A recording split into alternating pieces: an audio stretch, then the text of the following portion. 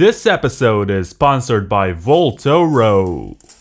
Keep on listening and you will find out more about how you can buy allocated gold when the Bitcoin bull run reaches its peak. This way, you don't have to deal with infinitely inflationary fiat or banks that freeze your account. Also, note that trading involves risks and the information presented is not financial advice. This episode is also sponsored by Wasabi Wallet. Go to wasabiwallet.io, download Wasabi for your OS, and significantly boost your network level and transaction privacy. Hello there, and welcome to Season 8, Episode 2 of the Bitcoin Takeover podcast. This season is all about hardware wallets and is a revision of Season 4, which was also about hardware wallets, except that this time there's a lot that has happened in the meantime. The devices have gotten more secure, there have been many more improvements in terms of both hardware and software. We understand the attacks a lot better, and it's useful to talk to the people who are directly involved with these products and they improve them every day. And my guest today is the CTO of Ledger, and his name is Charles Guillemet. And he is the founder of the Donjon, which is a research department for security, if I'm not mistaken. And he does a lot of useful work which benefits all of hardware wallet security all across the board, and they scrutinize all sorts of devices, play with chips, find vulnerabilities, so everyone benefits from their efforts. So it's good to have you, sir, and I hope I did not say anything wrong there. Hi, Vlad. No, thank you very much for the introduction. Everything is very correct, and I'm very happy to participate to your Bitcoin Takeover podcast. I'm actually very happy to have you. It's good when you get to switch people and they provide maybe different answers for the same questions, so it feels less repetitive. So I'm going to ask you first about the journey of the Ledger Nano X, which was launched in 2019. It was announced earlier, but it took a while until it finally shipped. And it brought some really interesting features to the hardware wallet market. And possibly the most remarkable is the fact that you can actually use a hardware wallet with an iPhone. And we all know how Apple works with their devices, and they don't really allow you to connect third-party devices. And the fact that you found a workaround with the Bluetooth connection, that was remarkable. So how has it been so far with the Nano X? Oh yes, it's almost 2 years since we launched the Nano X. Time is flying. But since then, we progressed a lot in many areas. The journey has been totally incredible, I would say.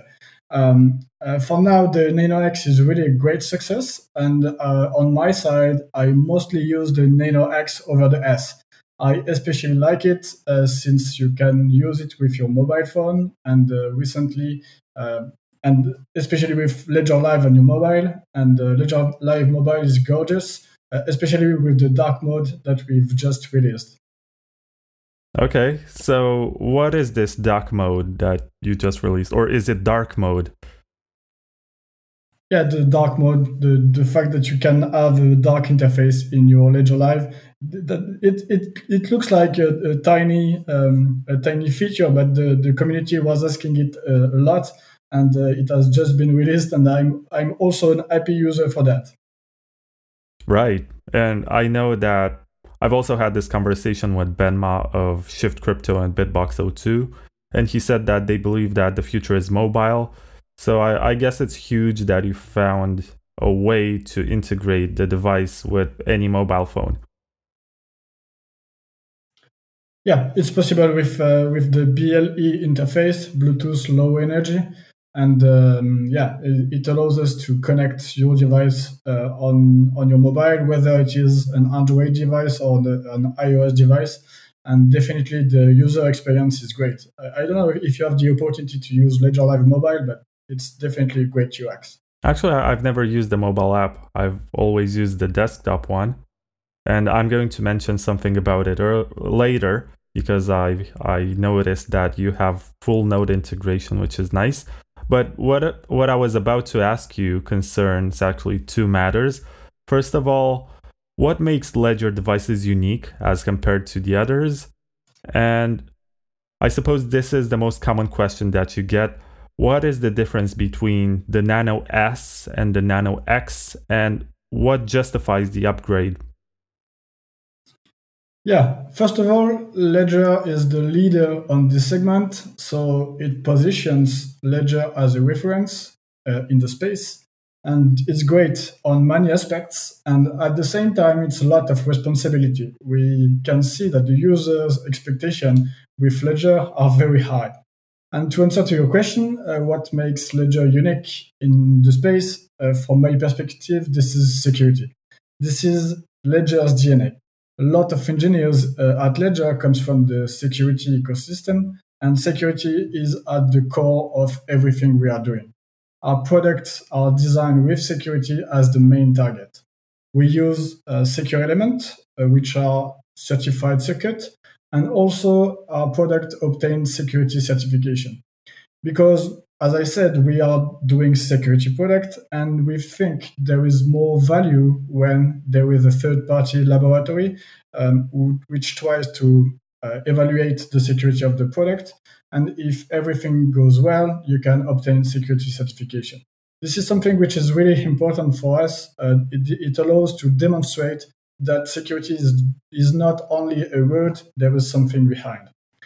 And to compare the Nano X over the Nano S, the X has several advantages. First of all, it has a bigger screen. It allows to display much more information and gives you a better UX. For instance, when you want to verify your address, your receiving address, you don't have to scroll between one screen and another. You can see it directly on one screen. It's a bit more convenient. Second, it implements BLE, Bluetooth Low Energy.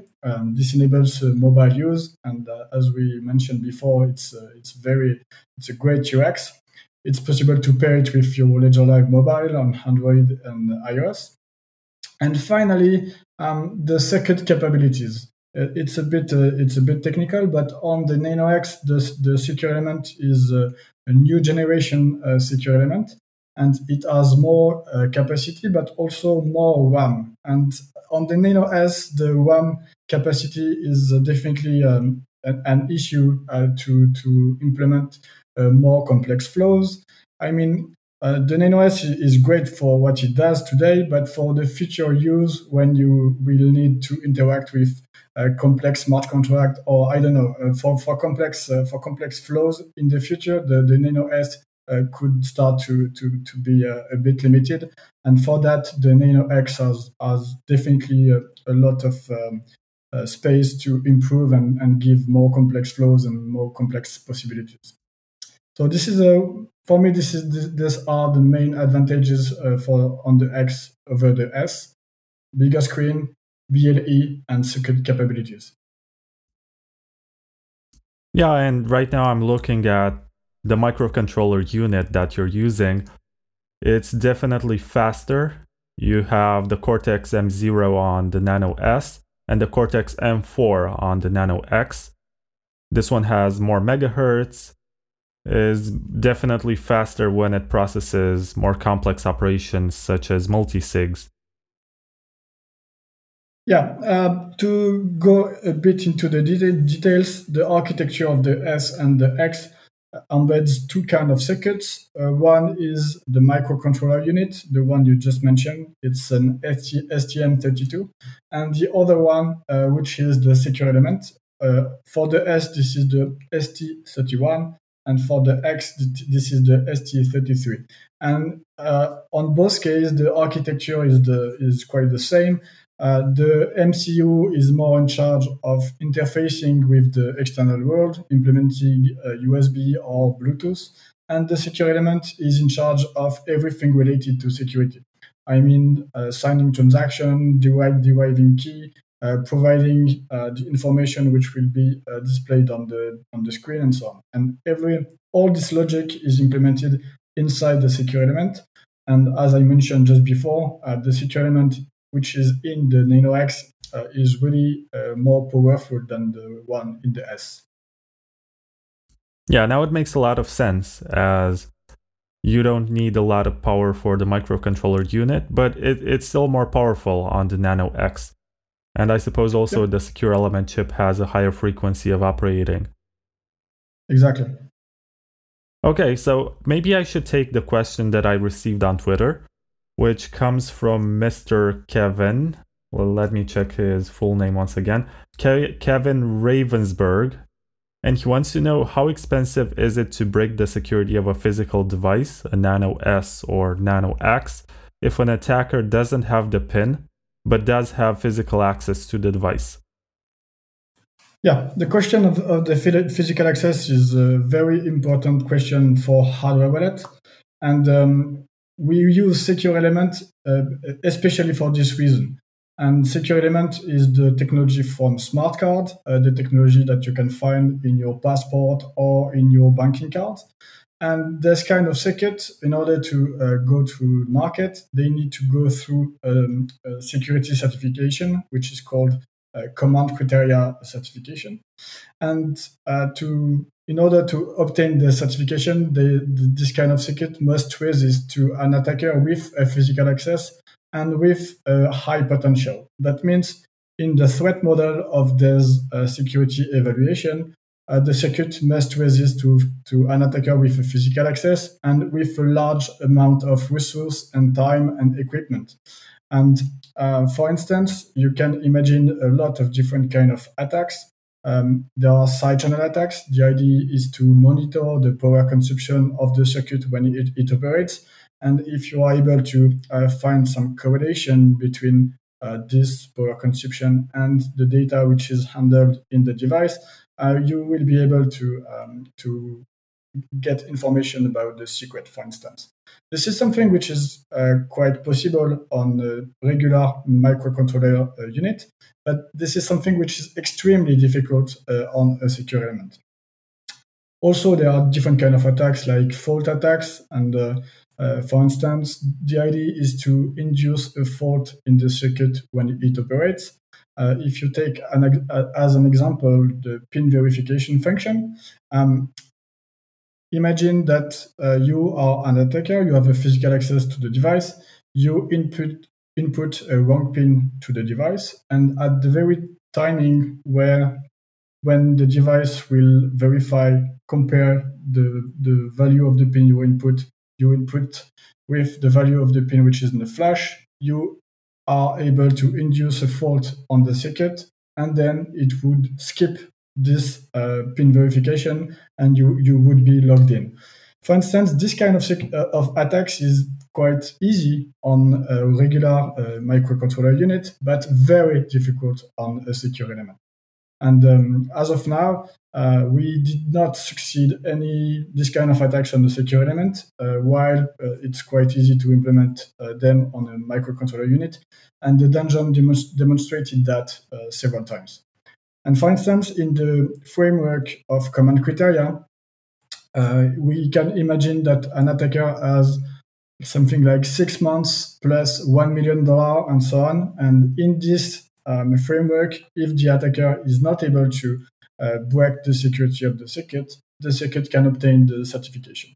Just to give you a rough ideas of what it would cost to break a secure element. Right, so it's quite expensive and it's time consuming to perform the attack. And I suppose by the time you figure out that your device has been stolen, you can back up your funds on another device and move the funds so that the attacker will find nothing. Exactly. Okay, so let's unpack a bit and get back to the Ledger Live application. And I've mentioned that I did use the desktop version of it. And in recent months, you have added support for a full Bitcoin node, which I think is very good, and it helps you further gain sovereignty while also benefiting from the physical security of the ledger. And would you say that this is an important step? And also, What is next in terms of eliminating the need to rely on Ledger's backend? Yeah, sure. First of all, let me explain a bit why we have a backend. Well, let's say you have some Bitcoins and what you actually hold is a private key, which allows you to spend these coins.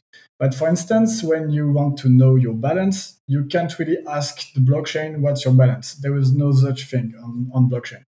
If you want to do that, if you want to know your balance, you would have to synchronize the whole blockchain and inspect every single block to check if there is a transaction which concerns your addresses.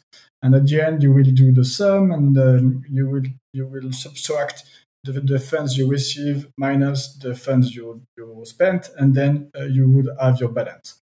It's not very convenient. That's why we have a backend. Your Nano device sends your XPub to Ledger Live, and Ledger Live derives your addresses from this XPub, and Ledger Live will request the list of transactions for each address to our backend. Then Ledger Live is able to display your balance and the list of the transaction for every single of your addresses. From a privacy point of view, the good thing is that the Ledger Live doesn't send your XPub to our backend, contrary to some other backends, by the way. But on the other hand, it has to send your individual addresses, which can raise privacy concerns. And for those for whom privacy is really important, we implemented this full node support on Ledger Live. And basically, it gives you the ability to run your own backend. This is what it does, simply. From a privacy point of view, you don't send anything to our backend, but unfortunately, it's a bit less convenient. You have to run your full node, you have to run Ledger Stack, and Ledger Live. From my perspective, I'm very happy with this feature, and I noticed that the Bitcoin Twitter community was also very happy to see this feature. Nevertheless, when I have a look to the number of downloads for this bridge, I have to admit it remained a bit a niche. And in terms of other feature that we brought recently, we recently added the coin control inside Ledger Live. That means that you are able to select the UTXO you want to spend individually. For privacy reason, it's also a very interesting feature. Vaultoro, and that's VAULT, like a gold vault, and Oro, which is Spanish for gold, is a gold and Bitcoin exchange, which offers instant swaps between hard money to over 31,000 customers from more than 95 countries. Vaultoro has offered Swiss privacy and security since 2015. Furthermore, the gold you purchase is your legal property, secured in your name, so even if something happens to Vaultoro, even liquidators could not touch your gold. If you want to become the custodian of your own gold bars, you can request to have them delivered to you or simply trade them back to Bitcoin on the dip. Register for free in only 30 seconds and start trading only with hard money. Please keep in mind that all trading involves risks. This is not financial advice, and you're responsible for your own decisions. When you are using Wasabi Wallet, your internet connection gets routed through the Tor network by default. This means that you get better privacy while using Bitcoin. Download it today at wasabiwallet.io. Yeah, usually when I explain coin control to somebody who doesn't get it, it's like a different pocket of your same wallet. So let's say that you have 3 pockets in your wallet, and in one of them you're holding a $100 bill, and in the other 2 you're holding $20 bills and $10 bills. So when you go to the grocery store and you want to pay, you don't want to show everyone else around you that you're holding $100 because that presents a greater risk of getting robbed, as you're becoming a honeypot to all the others. So you just look for the pocket with less money, and you pay an amount which is closer to the one that you have to pay. Yeah, it's a good way to explain it. The UTXO correspond to different addresses, and there is no real way to link the addresses between each other, except if you send your expert to a backend. And in this perspective, it's not the case. But yeah, you have no way to distinguish the UTXO and to know that UTXO are linked each other. And then if you spend a given UTXO and the blockchain and no one has a reason to know that this UTXO is linked to another, and your metaphor is quite accurate for that. Thank you. I was about to ask if you're going to add a Tor routing for Ledger Live so that you also don't reveal your IP address to anyone and it's randomized and encrypted. It depends what you are looking for Tor. At the end, one thing you can do is to put Tor in front of every single connection you implement to the internet, and then you will be behind Tor. But if I heard different kind of requests, and yeah, from my perspective, implementing Tor shouldn't be embedded into your Ledger Live or into your full node, but most likely in front of all your connection. Okay.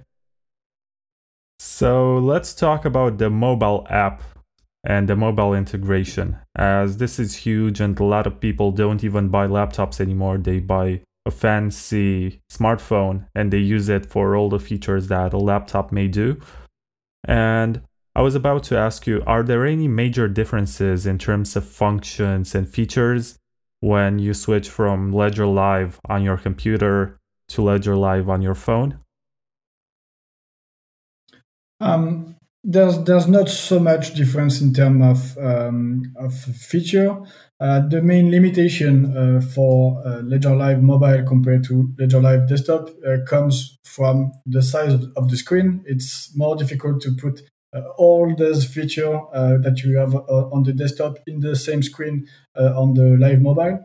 But for the main feature, they are present in Ledger Live Mobile. We just mentioned before the full node capacity, and this very feature is not present on Ledger Live Mobile right now. I don't know if we will implement it. It's quite challenging in terms of technical thing, and if it depends. If we get a lot of traction on the desktop full node, maybe we will consider it, but for now, it's not the case. I think that HTC has nailed it in terms of making a full node work on your phone, but at the same time, they created a walled garden within their own app. So that's a bit inconvenient. Plus, they did not add any integration with other wallets because it was in their best interest to make you use their own wallet. So I suppose you could fork their code if there's enough demand for it. Yeah, I didn't try their full node capacity with it's Exodus, I think the name of their wallet. But how does it work? Is it what about the battery, for instance? Because if you run a full node every day, all the time, the battery is okay with that. Oh, it drains very fast. Yeah, so it's a major issue. If you launch your full node on your mobile phone and you have only 1 hour of battery, I'm not sure our user will be happy with that. Yeah, so there's definitely a trade-off there. But I suppose it doesn't have to be on all the time. I guess you can sync it before sending a transaction. But then again, if you send a transaction every couple of weeks, it's gonna take a long time to resync the blockchain after 2 weeks, and it drains your battery. So yeah, there's definitely a workaround, but it's not the most convenient. It's a question of trade-off, yeah, definitely. Okay, so this is the fun part where I get to ask you about Ledger in comparison with other devices. And there are a lot of popular ones, and there's a lot of innovation in this space. And it's impressive to see how much 1 year can matter in terms of bringing more features. So I'll begin with the Trezor Model T. Can you say something that you like about it and something that you think that Ledger does better? Yeah, sure. First of all, I will do a general comment about Trezor. Something I like about Trezor in general is that they strongly believe in open source. And they always were very consistent in this. I hope I don't betray their thought, but I think when they designed the hardware wallet, open source was the main strong requirement. And don't misunderstand me. I also love open source, and I try to contribute as soon as I can. But at Ledger, when we created our hardware wallets, the main requirement was security. And to build secure products, you need to start with secure hardware. This is my point, and this is definitely a Ledger perspective. And unfortunately, designing firmware on secure hardware prevents us from opening some small parts of our code base. There has been a long debate on Twitter about that, but yeah, I think it's the main difference between Trezor and Ledger. Trezor won't ever do any compromise for open source, and Ledger won't do any compromise for security. And about the 330 in particular, yeah, I mean, it's a cool product, and the screen is especially cool. And the main qualities of the Nano X over the 330, I'd say this is the compatibility with your mobile and, of course, security, what I just said before. Okay. So, what about the Bitbox O2 by Shift Crypto? Is there anything that you like about it, and what do you think that the Ledger devices do better? Frankly, I don't know much about Shift Crypto hardware wallet, but what I like about Shift Crypto in general is that they work a lot on innovation and research. For instance, I have in mind their recent research in Bitcoin multisig, especially by Ben Ma. Yeah? And apart from that, from my understanding, the hardware architecture of the Bitbox 2 is rather good from a security point of view. Nevertheless, I think the feature set, the number of coins they support is quite limited, and I think on this Ledger is far in advance, and because Ledger Live supports something like 30 different blockchain, a thousand of tokens, and it enables lending, swap, buy, sell, and a lot of different features. So just general comment between Bitbox and Ledger. Okay, now let's get to the spicy stuff. As the cold card at its core is kind of the same, so it has the same security element chip as the Bitbox O2. It has a very similar microcontroller. I think the Bitbox O2 has a faster processor speed, but I'm not sure how much it matters and how much of the operations are done on the microcontroller. But anyway, what do you think about the device? What do you think about the company's philosophy?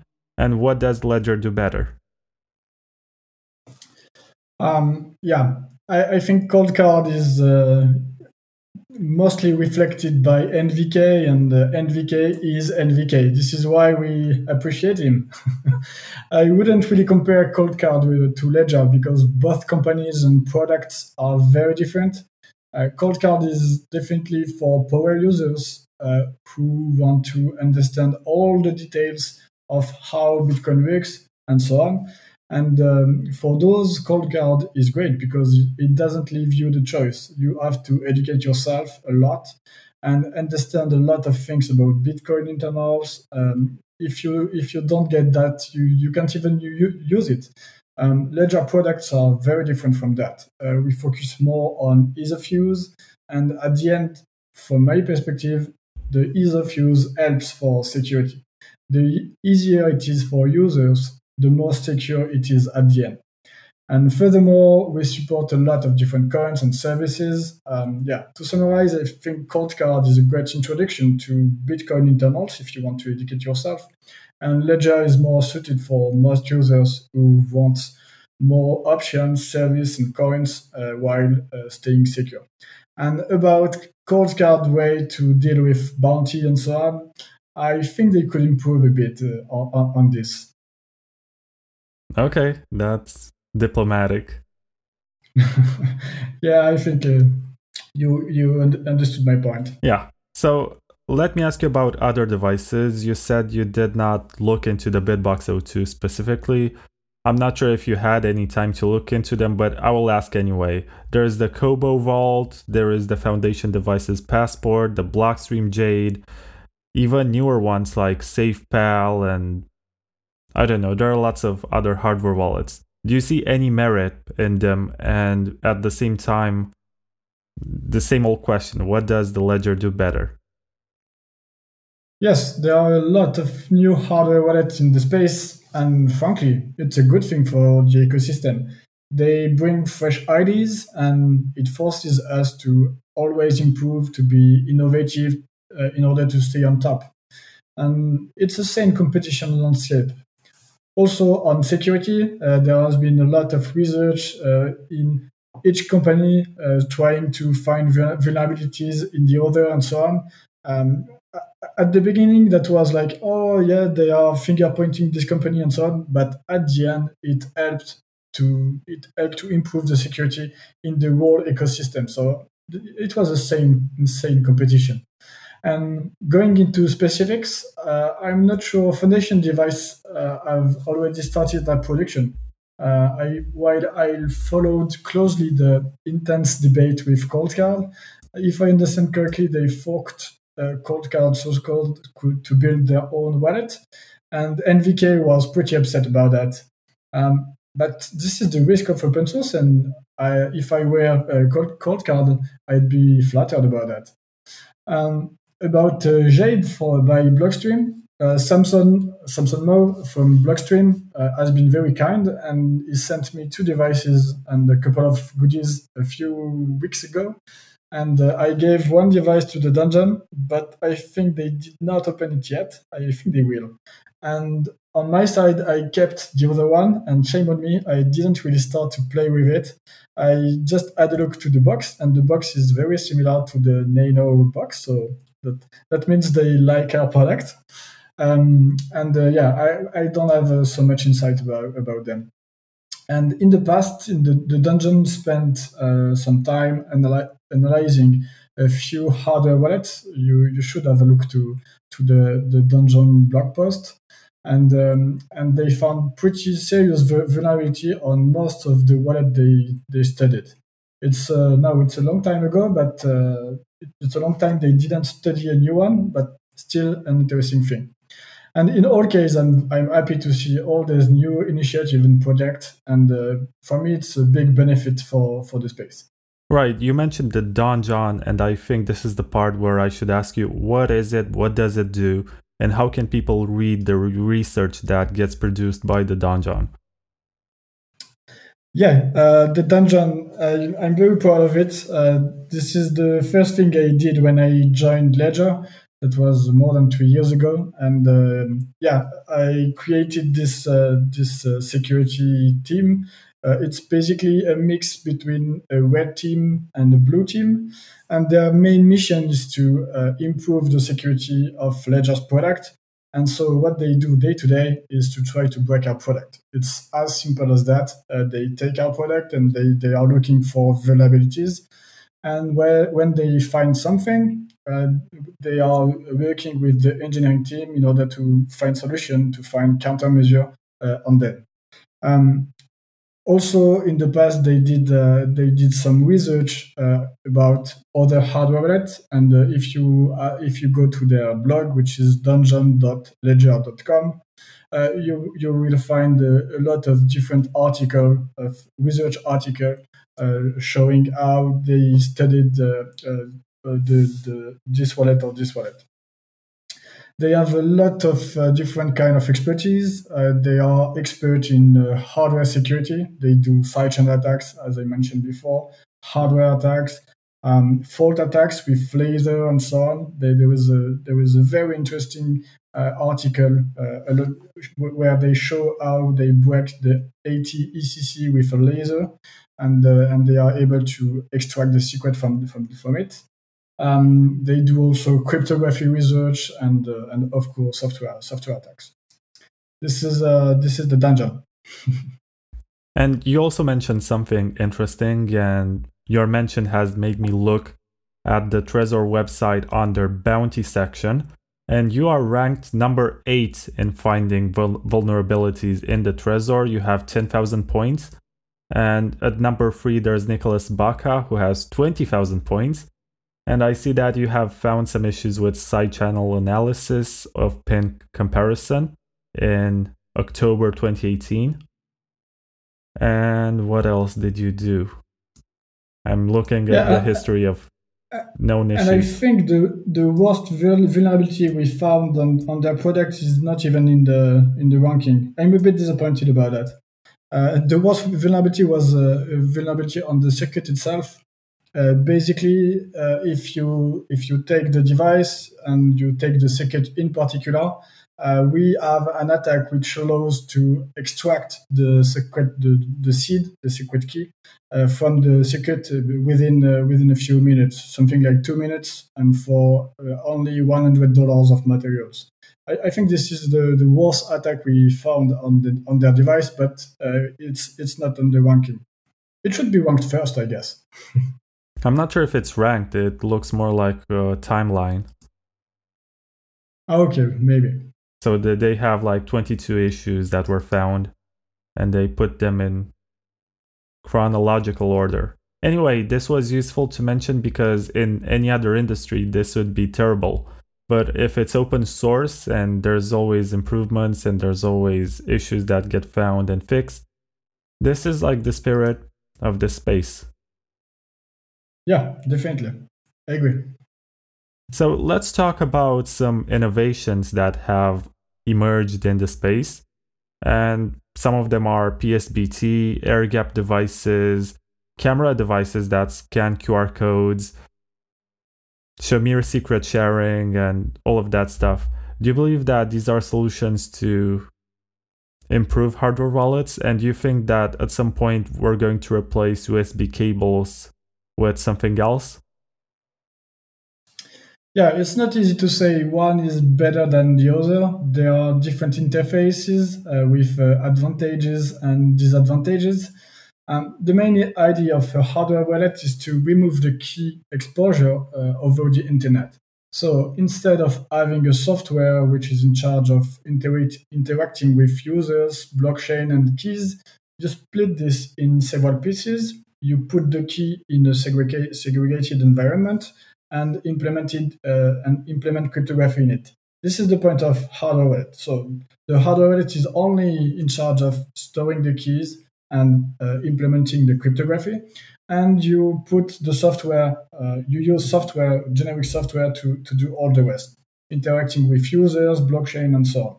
But at some point, when you want to create and sign a transaction, you have to bring a raw transaction from your software into your hardware, then sign it, and then bring it back from this hardware to the blockchain. And the question is, how do you make this link? Either you have a USB cable or a Bluetooth link or a memory card and so on. And at the end, this is just different interface which have different properties.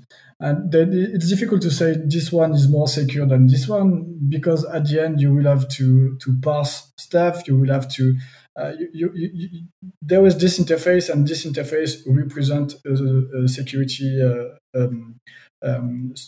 threat surface, I would say.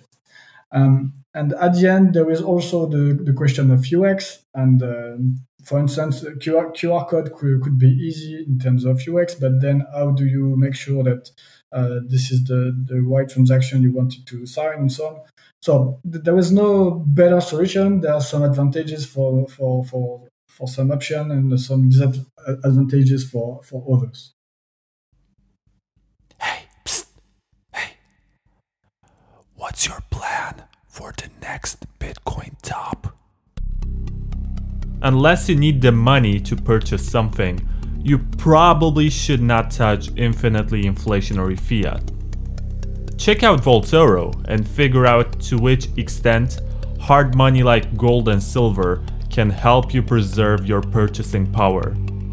You will be able to get back into Bitcoin as soon as the price hits a new bottom, and you will not be subjected to the arbitrary inflation-driven volatility of fiat or fiat-backed coins. Obviously, this is not financial advice, and you should understand that all trading involves risks. Wasabi Wallet connects to your full Bitcoin node, and if you're not running one, it downloads block filters anonymously via Tor. In either case, you're getting excellent privacy. Download the software today at wasabiwallet.io. What are the security advancements that get you most excited in this space? What I especially like in the space, and I will talk about more blockchain space rather than only hardware wallet space, is the cryptography. I'm a big fan of cryptography. This is what I studied before, and when I studied cryptography, things were always very slow. We had, in order to use a new protocol, we had to wait something like 10 years and so on. Everything was slow. The research was slow and so on. And with blockchain ecosystem and cryptocurrency ecosystem, everything is going very fast. And on one side, it's very refreshing, and on the other side, it's a bit frightening because you put millions or billions of very new protocols. So this is a bit frightening. And some of the very interesting security advancement I could see is all the protocol based with zero knowledge proof. I especially enjoyed them. And on Bitcoin especially, I'm quite happy to see that Schnorr will be used in not that long. And Schnorr is definitely a better way to implement signature. When Bitcoin started, Schnorr patent was just about to expire, but Bitcoin Satoshi chose to use ECDSA. But ECDSA is not a good protocol. This is the protocol we used in all the space for ECC. But at the end, ECDSA is not a natural protocol. We use it because it was not patented and already widely used. But at the end, Schnorr and BLS are definitely better signature schemes. So yeah, this is the security advancement for which I'm the most excited. So let me backtrack a bit. ECC is elliptic curve cryptography, right? Yep. And ECDSA is elliptic curve something digital signature. Digital signature algorithm. This is the signature scheme which is used on most blockchain today. And Bitcoin will move slowly to a new signature scheme, which is called Schnorr. Also, Ethereum is also using ECDSA with the same curve, but they will move also in Ethereum 2 on another signature scheme, which is called BLS. There are a lot of news in this area, and it's a very good thing. Yeah, this is useful for a lot of listeners who might get lost in the jargon and the usual abbreviations that we cordially use sometimes. So thank you for the clarification. Yeah, you started as a Bitcoin curious and you end up as a cryptography expert. That's part of, the rabbit hole. That's what they call it. Yeah, exactly. So let's talk about critics of hardware wallets. There are people on Twitter like JW Wetterman who will tell you not to use a hardware wallet at all, no matter if it's a Trezor or Ledger. He will say it's a bad idea. Get a laptop, wipe it, install Bitcoin Core, do multi-sig. And there are also people who tell you, like, there is Armand Deparman who tells you to use a Raspberry Pi Zero instead of a hardware wallet.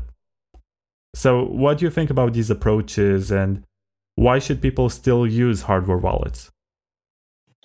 Yeah, I appreciate that some very power user prefer to use their own laptop or to use their own setup. But I wouldn't recommend this for the mainstream user because building security is hard. It's incredibly hard. We are doing that 100% of the time, and it's very resource consuming to build our security solution.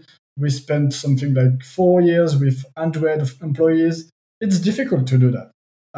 If you think you can do better than us, yeah, I'm okay with that. But I wouldn't advise general people, average users, to build their own solution. There are so many ways to do it wrong and to lose money at the end. So for this very reason, I won't ever advise a general user, average user, to build their own security solution. It's hard. How can you protect your privacy as a Ledger user? And I'm speaking from the moment when you order the device and when you connect it to the internet and when you keep on using it, to make sure that, you minimize the amount of data that exists about the coins that you're using and you're holding. Yeah, it's a difficult question, and especially with what happened to Ledger last summer. A few advices about that. So, when possible, use a work address or a PO box for the delivery of goods, but this is not always practical for sure. Also, when possible, use different email addresses for different purposes.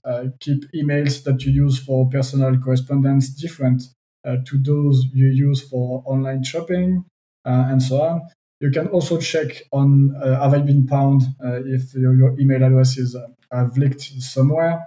When you use this service, it's quite surprising that most of your email that you use even once have been leaked. The data leak are very common, and it's a big problem at the end. Also, do not use text or SMS based 2FA. It's generally a very bad idea. And for me, the most important message is to never ever share your 24 words. I won't say it enough, but I repeat it again and again. Never ever share your 24 words. There is only one way, one place where you can input them. It's on your device, and that's it. Exactly, and you should try not to type them on your keyboard. That's also important. Yeah, there is no reason to type it on your keyboard. The only way where you can input it is on your device, on your Nano device. That's the whole point, actually, to restore your backup on a device that's always secure and runs a minimal amount of code and is a lot less likely to be compromised as opposed to your computer. Yeah, exactly. A lot of people, would get on Electrum or something, and when they see the recovery interface, they're going to type the words into the interface, and then they're surprised that they get hacked. Yeah. So always use, even if you don't think that you need a hardware wallet, you're going to need it when you recover the funds for the 12 or 24 words that you stored somewhere. It might be on paper, it might be on a sheet of metal, but when you recover it, use a hardware wallet to type it. Don't use your keyboard. That's the best advice I can give you. I agree with that, definitely. Because some people think that just because it's in cold storage and they keep it there, it will never be vulnerable, but they will have to get on the internet at some point. And when you get on the internet, you have to use an interface that's secure. And now I want to ask you about multi-sigs, as a lot of people present multi-sig as the silver bullet for security and the measure that basically makes everything more secure. What do you think about multi-sig? What do you think about Shamir secret sharing? Because I know that also is complementary and helps you have more secure backups. And what is Ledger doing in this regard? Yeah, sure. First of all, in general, there's no silver bullet for security. Security depends on many factors, and in particular, it depends on the threat model. Current cryptocurrency use is quite new, and threats are not that easy to understand for most users. We can see that a large number of scams in the ecosystem are very simple. They ask some users to input their 24 words, and unfortunately, some of them do that. For these users, complexity is definitely the enemy of security. So this is a general comment. Going into specifics, Shamir secret sharing is an elegant method to split a secret into n shares with two interesting properties. The first one is the following: any quorum of t, which is the threshold, uh, any quorum of t shares are enough to reconstruct the secret, and any quorum of t shares less than t shares gives no information on the secret. So hence it's possible to split your seed into shares. Let's say you do a 3 out of 3 sharing. On one side, that means that if someone gets access to 1 or 2 shares, he can't do anything. On the other hand, if you lose one of the shares, you can't do anything neither. You lose everything also. You can also do different schemes like 2 out of 3, which gives some redundancy, but you still have the problem of storing free shares securely and the burden of the recovery. So, from my perspective, Shamir secret sharing is interesting, but again, it's a very advanced feature, and for most users, it's definitely not suitable. And for now, we don't support any way of Shamir secret sharing, and I don't think we will implement something in that way in the near future. For on-chain multisig, the problem is similar. On-chain multisigs allows to implement some governance at the blockchain level. For instance, you can create a multisig wallet with 3 cosigners and a kind of governance rule where only 2 signatures are necessary to spend the money. On one side, it removes a single point of failure where your bitcoins are controlled by only one key, stored in a hardware wallet, for instance. And on the other hand, it adds a lot of complexity. The threat model is much more complex and difficult to understand. For instance, when you generate a receiving address, your wallet must get the public key from all the other cosigners in a trusted manner. Similarly, when you send coins, you also have to make sure that your co-signature concern the right multi-sig wallet. All this verification have to be made by the users and are very error prone. On that topic, Ben Ma for Shift Crypto did very interesting research on this, and he found several serious vulnerabilities on most implementation of multisig for Bitcoin. On top of that, it's very difficult to hide this complexity to the users while staying secure. The UX is a major challenge here.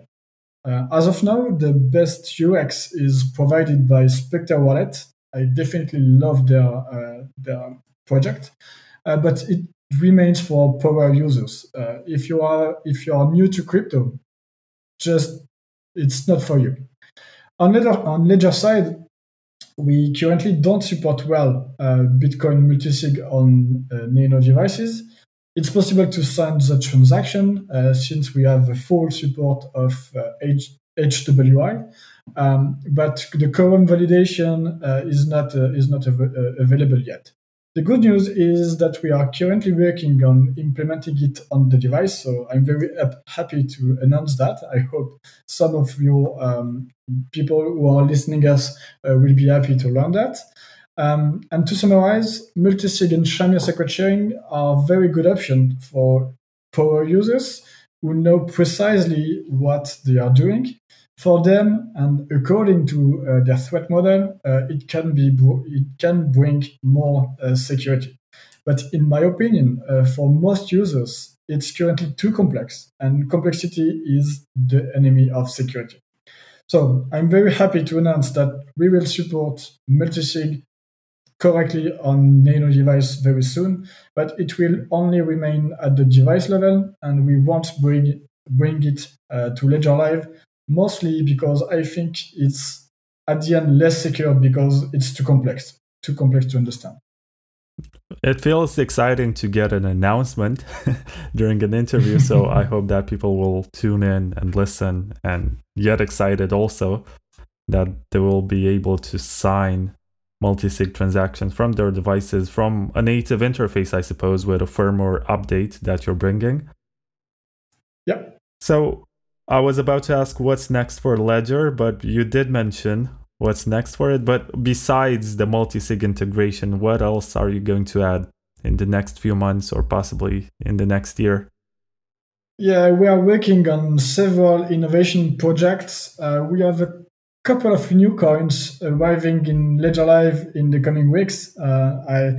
For the Bitcoiners, it's not a good news, but for some other users, it's a good news. And we are also working on a crypto card.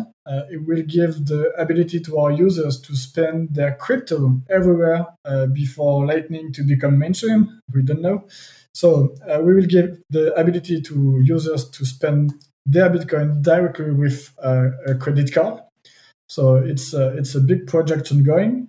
And also we have a lot of different projects on Ledger Live to improve the swap capabilities, to improve buy, to integrate more DeFi and so on. There are a lot of projects in that.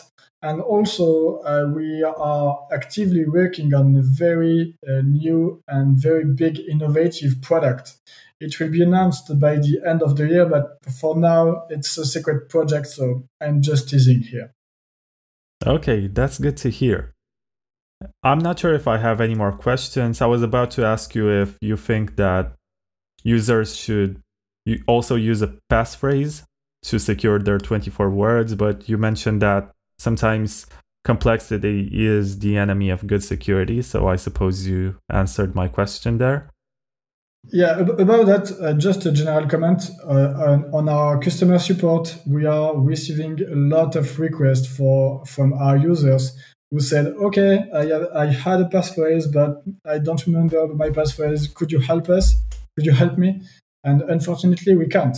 This is how passphrase works. So, if you are comfortable with this feature, use it. But again, it's an advanced feature, and then complexity is the enemy of security, and so on. So again, it's a question of trade-off and threat model, and so on. Okay, so Charles Guillemet, I'm very happy that I got to interview you. I feel like you've given a lot of useful answers during this interview. If there's anything that you want to mention, like how we can follow you on Twitter and how we can look up what you're up to with the Donjon or something else. Yeah, sure. My handle on Twitter is not easy to say. It's Pebs, like P3B7_. Alternatively, you can just search for Charles Guillemet on Twitter. I don't shit post a lot, but sometimes I try to post interesting stuff. Yeah, that's why I like you and I got you on the podcast. I don't like shit posters.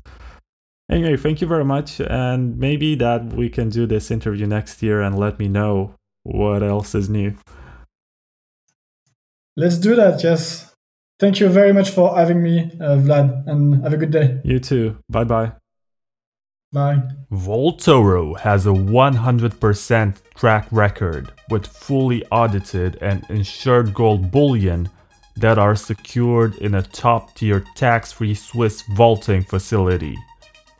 It also features a generous affiliate program, OTC trading, of physical delivery and pickup, or trade back to Bitcoin in seconds. Register for free and check out the ways in which you can trade hard money and preserve your wealth. And if you want to help this show, sign up using the vaultoro.com/Bitcoin takeover link that you can also find in the description. Keep in mind that this is not financial advice. All trading involves risks, and you are responsible for your own decisions. Wasabi Wallet's innovative CoinJoins will make your Bitcoins more fungible. So if you accumulate more than 0.1 BTC, you can mix it with other users to remove all traces about their whereabouts. So it's like putting multiple fingerprints on your dollar bills, and it becomes impossible to determine the last few owners of the money. Download Wasabi Wallet today and start CoinJoining.